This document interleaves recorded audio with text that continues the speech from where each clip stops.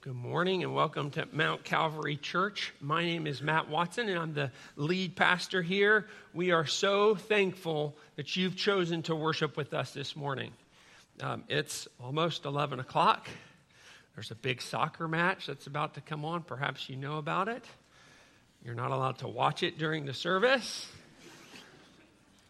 We all have it DVR'd.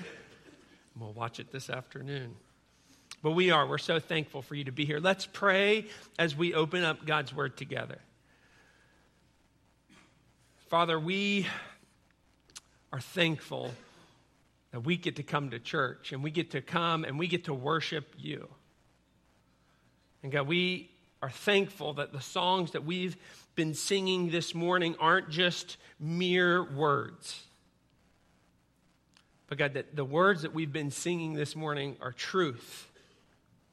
That you are king, that your kingdom has come and it is still coming, that you are in complete control of everything. And God, we worship you this morning. We thank you and we praise your name forever and ever and ever because you are worthy, the Lion and the Lamb. And God, I pray that as we have just worshiped with song and with communion, God, that we would just continue to worship you through the teaching, the hearing, the applying of your word. God, I pray that you would help us to understand our text, that your Spirit would move in our lives, that you would convict, that you would encourage, that you would empower us to see ourselves in the text and to be convicted enough, not just to understand, but to do something, to live another way. And I pray that for myself. And so, God, we give you our time this morning. Pray that we would be focused on you. And it's all because of you that we can pray. It's in the name of Jesus. Amen. This summer, we've been walking through what I'm calling the kingdom parables, where Jesus gets into this little cove in Matthew 13, these crowds of people, hundreds and hundreds of people, and Jesus shares these little compelling, confusing parables, each of them describing what he calls the kingdom of heaven. And it's really interesting that Jesus would take this opportunity to share these little stories that make no sense to half the crowd, that are short. And he would describe them as, this is what the kingdom of heaven is like. Last week we asked the question, why is Jesus emphasizing the kingdom of heaven so much? Why is this what he's talking about? What an opportunity to share the gospel. What an opportunity to talk about discipleship. But Jesus focuses only on the kingdom. And it's because he knew the danger of unmet expectations. That the people that were listening to Jesus in that cove in Matthew 13 were expecting for a king to come to overthrow Rome. Like that's what they were excited about. We can't wait for the king to come and establish a physical kingdom, overthrow Rome. And this is what the prophecy of the Old Testament was dominated by. A stone was coming, and this stone was going to dominate and destroy the world empires. And so these Jewish people are listening to Jesus saying, it has to be now. I mean, look at the oppression that we're facing. Our buildings are being burned down. We're being robbed. We're being killed. It has to be now that the prophecy of the Old Testament is finally coming to fulfillment. And so because Jesus knows this is what they're expecting, this is what they're wanting, this is what they're thinking about, Jesus realizes, I have to set things straight. I have to make this very clear. My kingdom is coming in that way. Like you are having the right expectation, but it's not happening right now. It is not coming in that way right now. My kingdom has come, though. That's why in Mark, the first thing that Jesus says is the kingdom of God is at hand. My kingdom is here, but it's not come in the way that you're thinking. The way that my kingdom has come today is that I have come to rule and to reign and to direct your life, to heal you spiritually, and to start my kingdom internally with the individual. And this is how it starts. This is how the kingdom of God starts. It starts with the person, and it's going to come in stages, and eventually the songs that we've been singing about, he is going to come back, and the kingdom will be established. But right now, he has come as Lord and King of your life, that we're being ruled and dominated by all these other things, but he's come to dominate our lives now. And so last week, we looked at the parable of the wheat and the weeds, as if Jesus was just to say, it's not going to be pretty waiting for that kingdom to come. Like there will be weeds, which he described were people that look like they're following Jesus, but they aren't following Jesus. And he's telling the disciples, he says, your life in between the kingdom that has come spiritually for you individually and the kingdom that will come is going to be a mixture of all sorts of people. And it's as if Jesus was saying, be patient. Be patient. Just wait. The reaper is coming. And at the end, the reaper will come. But right now, you're living in between times. Expect for evil things to happen. Expect for bad things to happen. Because you're intermingled with the weeds. And we don't even know who is wheat. And we can't even tell who is a weed. But just be patient. Be patient. And so for us, we really stressed last week this in-between life that we live. We get glimpses of the kingdom now. When Jesus comes and changes someone's life, we get a glimpse of the kingdom. And he's ruling and reigning in someone's life. But at the same time, we have a really clear picture of the kingdom that's not yet. Because of the evil and the pain and the suffering and the hurt. And so, like Paul describes in 1 Corinthians 13, we are looking at the world with a mirror and we can see dimly. Like we can make out the kingdom a little bit, like we can see like the outline of it, but it's certainly not clear.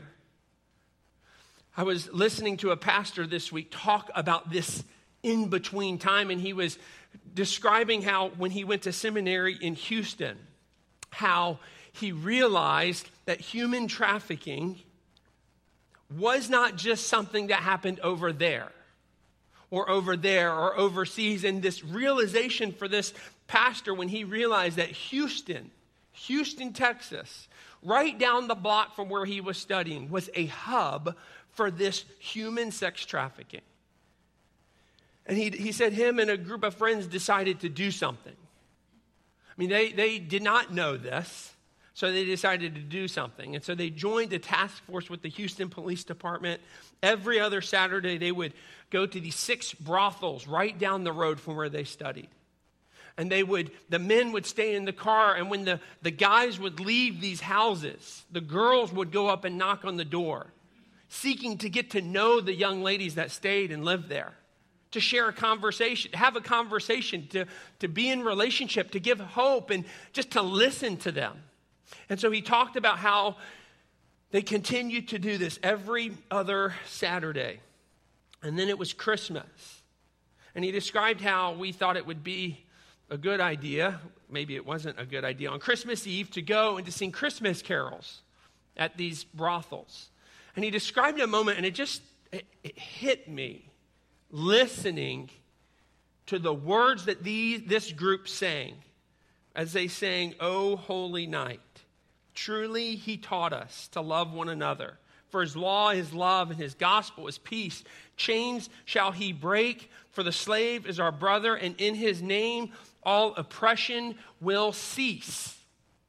And he said, they described how these young ladies who couldn't open the door, but they started to ask questions the next couple of weeks. And he just described this whole scene, this whole experience as this, we're seeing God work in the lives of these young ladies, like These young ladies are being freed and are being saved. But at the same time, this is not right. This is not how it should be. And he described it as this in-between glimpse of the kingdom. For the parables this morning, we're going to be in Matthew 13, 36. We'll start at 36 and then we'll jump down to 44. Jesus shifts gears. Let's read the parables and then we'll take a deeper look. We'll start with verse 36 and then we'll jump down. It says, then he left the crowds and he went into the house, and the disciples came to him saying, explain to us the parable of the weeds of the field. Okay, jumping down to verse 44. The kingdom of heaven is like a treasure hidden in a field, which a man found and covered up. Then in his joy, he goes and he sells all that he has and buys that field. Again, the kingdom of heaven is like a merchant in the sea search of fine pearls, who on finding one pearl of great value went and sold all that he had and he bought it. So that first verse that we read, Jesus is saying the disciples kind of leaned in to learn more. They went inside, the crowd left. He just shared 4 parables on the kingdom. The crowd was like, no, thank you. Like, that's not really what we're looking for here. Jesus goes inside with the disciples and he says, let me tell you 2 more very short parables about my kingdom, the kingdom of heaven. And it's almost as Jesus is saying to the disciples, I want to describe to you how you should respond, the so what of the kingdom being here now. Yes, the kingdom is not yet. Like there is evil and there is sorrow and there is pain. But now Jesus is like, let me tell you how you should live and how you should respond to knowing that the kingdom is here now. And so he tells these short little parables that would have not been hard for them to imagine. Not in this day. A man randomly stumbles on some treasure. Now, we don't know what he was doing in the field. Maybe he was working. Maybe he was walking home. Maybe he was mowing the lawn. I'm not sure. He uncovers a priceless treasure. Wouldn't that be nice? Money, just you're mowing the lawn, you bump into something, you dig up a hole, and you find a treasure that is priceless. That would be really nice. I was watching a riveting show on PBS called The Antique Roadshow. Perhaps this is interesting to share with you guys this morning. Have you seen this show, The Antique? You don't have to admit it. It's okay. I was watching this show, and I was watching this man who brought in a blanket. Okay, the man, they showed a little bit of the backstory of this man. He brings in this blanket. He lived with his grandparents in Tucson, Arizona. And this blanket, he said, I grew up with this blanket draping over this dresser. And then when my grandparents died, I put it on my kid's bed. And I would use it. My kids would use it. I have used it. And he said, you know what? I think there's something unique about this blanket. So he brings in this blanket thinking he might get a little bit of something, and to watch the response of the guy that is looking at all the items brought in. This guy got giddy. He got excited, and he said this, on a really bad day, this Navajo textile, so not even a blanket, it's a textile, I guess, $350,000. On a good day, $500,000. A blanket that has just been sitting on his bed for all these years. He takes it in, and all of a sudden, he has $500,000. This man in the parable, we're not sure what he was doing, but this would have been common. There weren't banks. You didn't give your most treasured possessions to a bank or to a safe box. Instead, what you would do is you would dig a hole and you would hide it in a hole. Now, the problem with that, and you might be thinking it already, like, what if I forgot? Like, I'm hiding this here. Like, what if I forgot I hid it there? Or if there was a war and you lost your land or you passed away. So many different scenarios in this culture where you could lose your land just like that. And it happened all the time. And so this man is walking home. He finds this treasure in this field. It's really interesting what he does, though. Right? He digs up the treasure, and then what does he do? He hides it back. He doesn't go and tell the owner of the land, I found a treasure in your land. He says, ooh, look at that. That's valuable. Let me hide it. Let me cover it up, and let me go and offer to buy this land.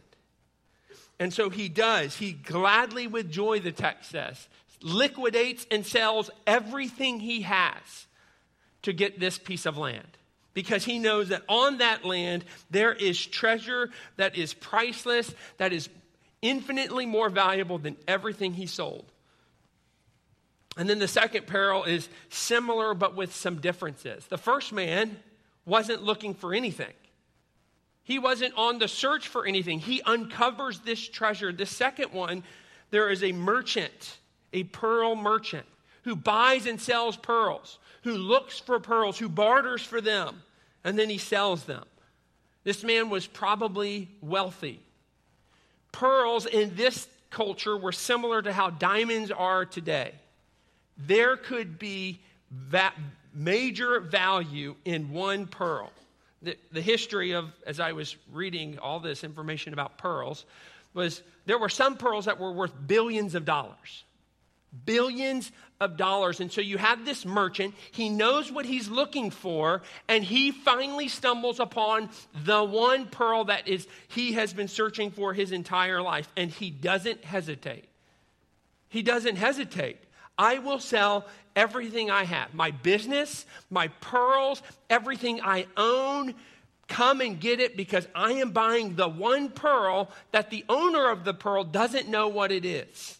Again, the owner of the valuable pearl must not have known what he had in his possession. What is Jesus trying to tell us? What is he trying to tell the disciples here in this passage? Just a couple of kind of thoughts that I think connect both of the parables together. I think both men discovered that there is something valuable that other people don't see. Both men find something of value that the other people don't see. Both men realize that there is no halfway to get these things. There is no halfway. The only option to get the field and to get the pearl is to sell everything. But they both realize the supreme value of what they're getting. Supreme value. Like, yes, we are selling everything we own, but what we get back is supremely more valuable than anything that we have.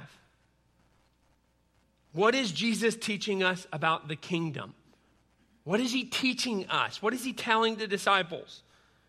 I think he's saying, my kingdom is the pearl. My kingdom is the treasure. The kingdom that is here now is the most valuable thing you could ever imagine. And he's telling the disciples this because he wants them to value what he is doing in their lives spiritually like it is a priceless treasure. It's like when we talked in Ephesians. When we started the book in Ephesians in chapter 1, where Paul is praying through the blessings of what it means to be in the kingdom, in Christ. That we were chosen and adopted and redeemed and forgiven and enlightened. We were sealed. Like, this is the value of the kingdom. That you were not those things, that you were dead and deceived and doomed. And because of what Christ has done, he has changed your destiny. You were lost and he found you. This is the value of the kingdom, that he has altered and changed your eternal trajectory. This is infinitely more valuable than anything you can imagine. That in Christ, in the kingdom, you are accepted. That you are given his name. You are made a son and daughter of the King. You are given purpose. You're given security. You're given a future. This is the kingdom. I think sometimes we devalue it or we don't cherish it like it is. The fact that this is what it means to be in the kingdom. This is what Christ has done for us. And this passage is telling us that it is a priceless treasure that is worth everything. And it's not just that this kingdom now that is so valuable, but it's the kingdom that we've been singing about. The kingdom that is coming is so valuable. The fact that this inheritance will be fully given to you. The no mores, the no more sickness, and the no more pain, the no more racism and prejudice and all the things that we experience, like no more in the kingdom that is still to finish and to come fully. And he's saying, this is what is so valuable. Stop devaluing the kingdom. 1 Corinthians 2:9, what no eye has seen, nor ear heard, nor the heart of man imagined, what God has prepared for those who love him. The value of the kingdom is that our King has things in store for us, his sons and daughters, that we can't imagine. And the only response that makes sense is like the response of the men in the parable. When we value the kingdom and what he has done for us and what he will do for us, the only response that makes sense is the same type of response from those in the parable. Total commitment, total surrender, total joy, total worship. And he's saying, open your eyes to the value of what I've done for you. Respond in light of the value. Total commitment. I will go, do, be, wherever, whatever you have for me. Total commitment, saying, I will willingly do. I will willingly go. I will willingly be whatever you have because you are worthy. There's a passage on the screen that talks about this. Luke 9:57 says, as they were going down the road, someone said to him, I will follow you wherever you will go. Like, I'll do whatever, Jesus. But Jesus knew that he was not totally committed. And he says, well, foxes have holes, birds of the air have nests, but the Son of Man has nowhere to lay his head. He's saying, are you totally committed? There are no guarantees when you follow me. Like, the animals have a better place to sleep than you might have when you follow me. Am I worth it? How committed are you? Like, you may not have a bed to sleep on, he says to the man. Like, you say, I'll go wherever. Well, what if that means you sleep on the ground? Commitment says it doesn't matter. The place, the accommodations, it doesn't matter. I did a wedding a couple weeks ago, and the couple, the wife is in the military. And she knew that after they got married, it was very likely for her to be deployed for 1 year.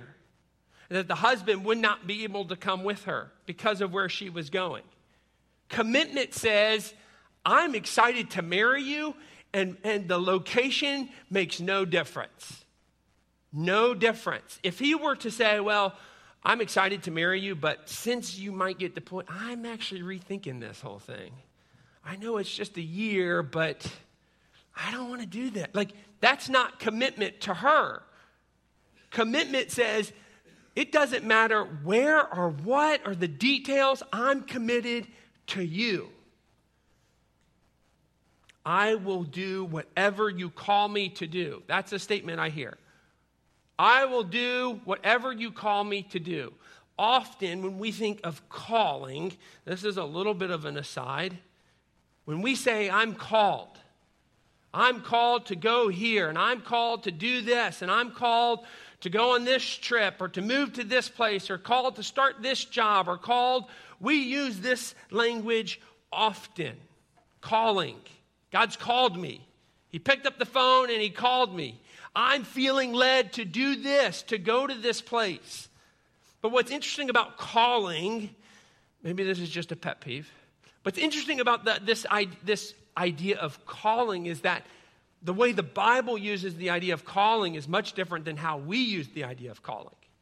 Like Jesus doesn't pick up a phone and call us to places. When he calls us in the Bible talks about calling as into salvation. He calls us in Acts 2:21. He says, everyone who calls upon the name of the Lord shall be saved. Calling deals with salvation. But then the second most predominant usage or understanding of calling in the New Testament is God is calling us to holiness. He's calling us to be more like Christ. There's so many passages like this. Paul says, God who saved us, who called us to a holy living. God's not called us for impurity. You were called to freedom. Walk in a manner worthy of the calling to which you've been called. Walk in a manner. Live holy lives because that's how you've been called. So when we say, I'm committed to do whatever, wherever God has called me, it's much less about a place. It's much more about the person that you are. And here's what I'm saying. When we realize the treasure of the kingdom, of Christ, all I'm saying is we will commit to him no matter what. It may not be something you like.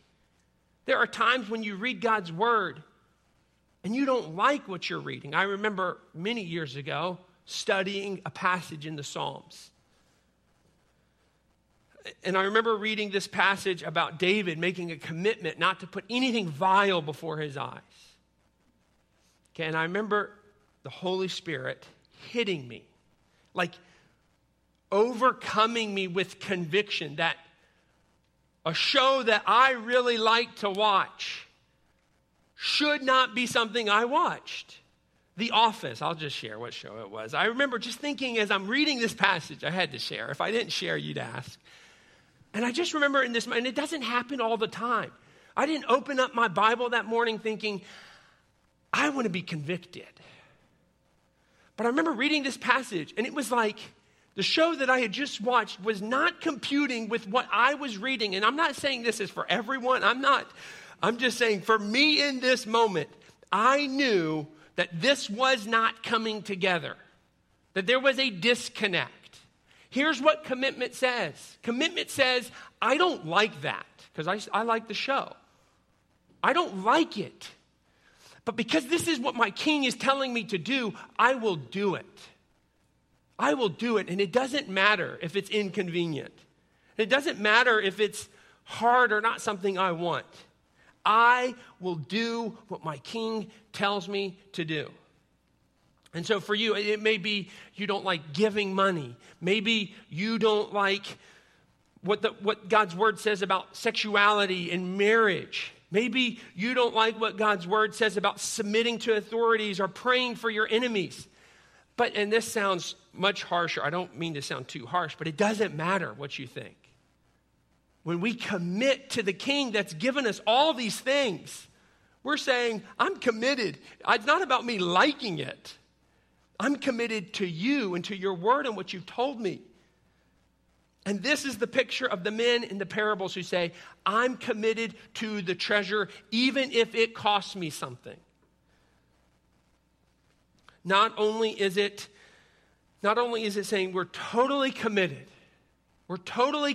to this king, but we will totally surrender. I will give up whatever needs to be given up in order to be faithful.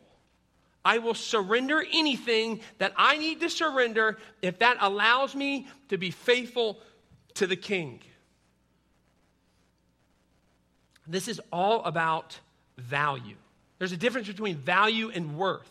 If you're selling something like a desk or a table, what is this worth? What will somebody buy this for? What is a reasonable amount of money that someone would pay to get this item? Value is more subjective than that. It's how do I feel about this item? It is in the eye of the beholder, the person with the item, to assign what something is valued based on past experience, based on how you feel about it. I have a wooden cross. I forgot to bring it up here. That my mother gave to me when I was saved, when I was in middle school. And she didn't know what she was giving me. But this is a little piece of wood that's probably not worth $1. I value this. I wouldn't sell this for $10,000. Well, I might sell it for $10,000. That hurts the illustration. I wouldn't sell this for something. But I value this.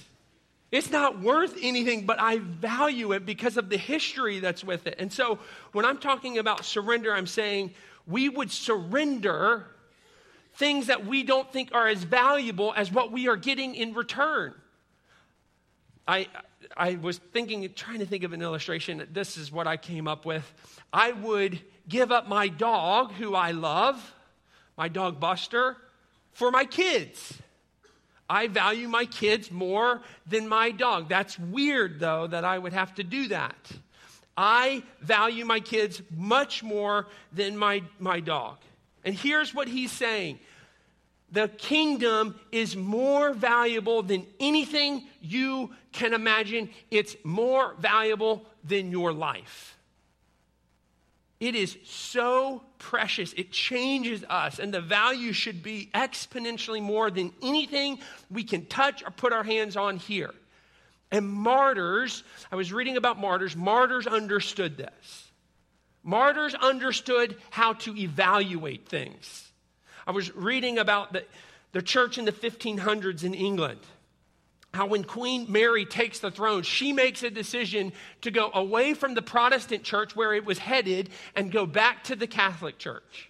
And as she took this throne, followed by King Henry VIII, they made these drastic measures to go away from Protestant evangelical faith, back to the Catholic faith.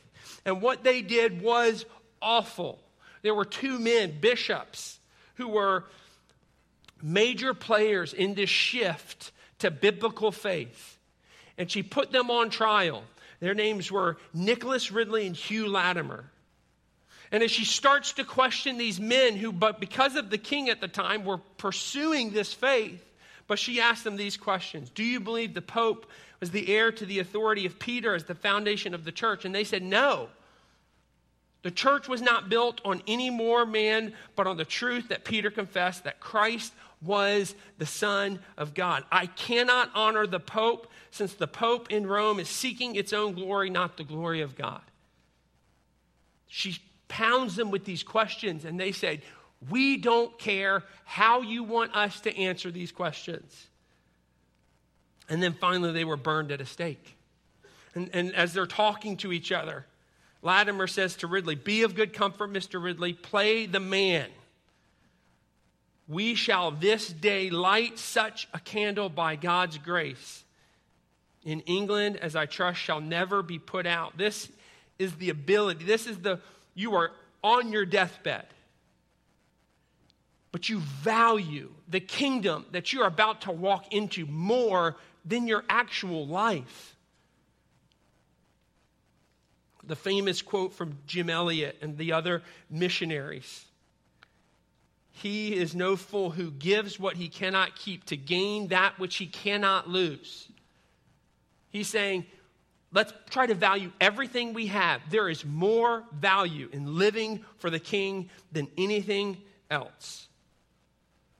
Surrender. For whatever I've gained, I count it as loss, Paul says. We surrender.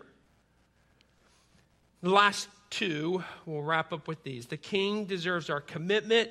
The King deserves our surrender. But both of these, he deserves to be done in total joy. My two favorite words in this passage. In joy. In joy. He sells everything he has to get the treasure. What about the things that he loved, the things that he cherished? Like, how could he sell his most precious things in joy? Well, the only way that could be possible is if the value of what he was getting was exponentially more than anything he could fathom. Think about it. If he was just getting double the value, I'll sell all my things, I'm going to get this treasure, it's twice as much as everything. Like, that makes sense on paper. That makes some sense on paper. But the value of the things that he loved, it doesn't make sense. He was getting something infinitely more valuable than anything he had. This is joy, realizing the value of the words that used to stand over here, of who we are in Christ. Joy of what it means that we were slaves, we were orphans, that we were lost, that we were hopeless, that we were doomed, until our King came to get us. Our King came to redeem us. And the value far outweighs anything else we can think or imagine. And joy says, I will sacrifice and commit, surrender in joy because I know who I am in the kingdom. And all of this is just worship.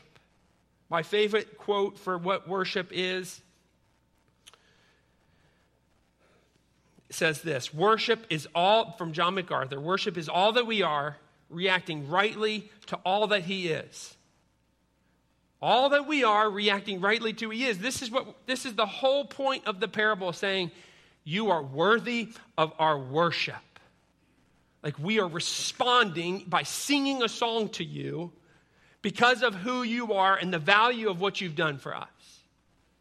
And so, yes, we will commit to you, we will surrender to you, we will be excited, we'll do it in joy, but it all comes down to, all of this is worship, because as BJ shared in his little devotion before we sang the song, is Jesus is worthy. Like, he is the worthy one. He will be the worthy one when he cracks open the seals for judgment.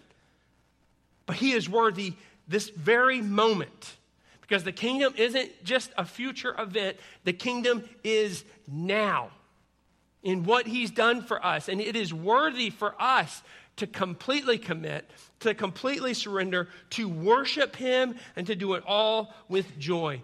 And it is my prayer for us, for me, and for us, is that we would see the King as the value that he is. That we would evaluate it. And the value that we would put on what he's done for us spiritually would be like the men who discovered the treasure. Because we can evaluate what Christ has done for us. We've heard it all of our lives. We've been around it. We know it. It just becomes old hat. And this parable is saying, don't forget the treasure. Don't forget the pearl. Don't forget the value of what he's done. And then just respond to what it is like. That this is invaluable treasure. For us, let's respond in commitment. Let's respond in surrender. With joy and in worship. Let's pray. Father, help us, help me, open my eyes, open my heart to see the value of what you've done for me. May it not be that we become so used to this message, that the message that you came and you saved us, that we not get so used to it that it becomes something of lesser value. But God, I pray that we would be like the men in the parable who see the treasure, see the value, and we respond because of it. So help us, God, to first see the value. Help us then to respond, committing to you, surrendering to you, and joining in worship. God, we're thankful. God, we come and we give you this last song, and we worship you because you are worthy. Help us as we sing to think about your value and your worth. It's in your name we pray. Amen.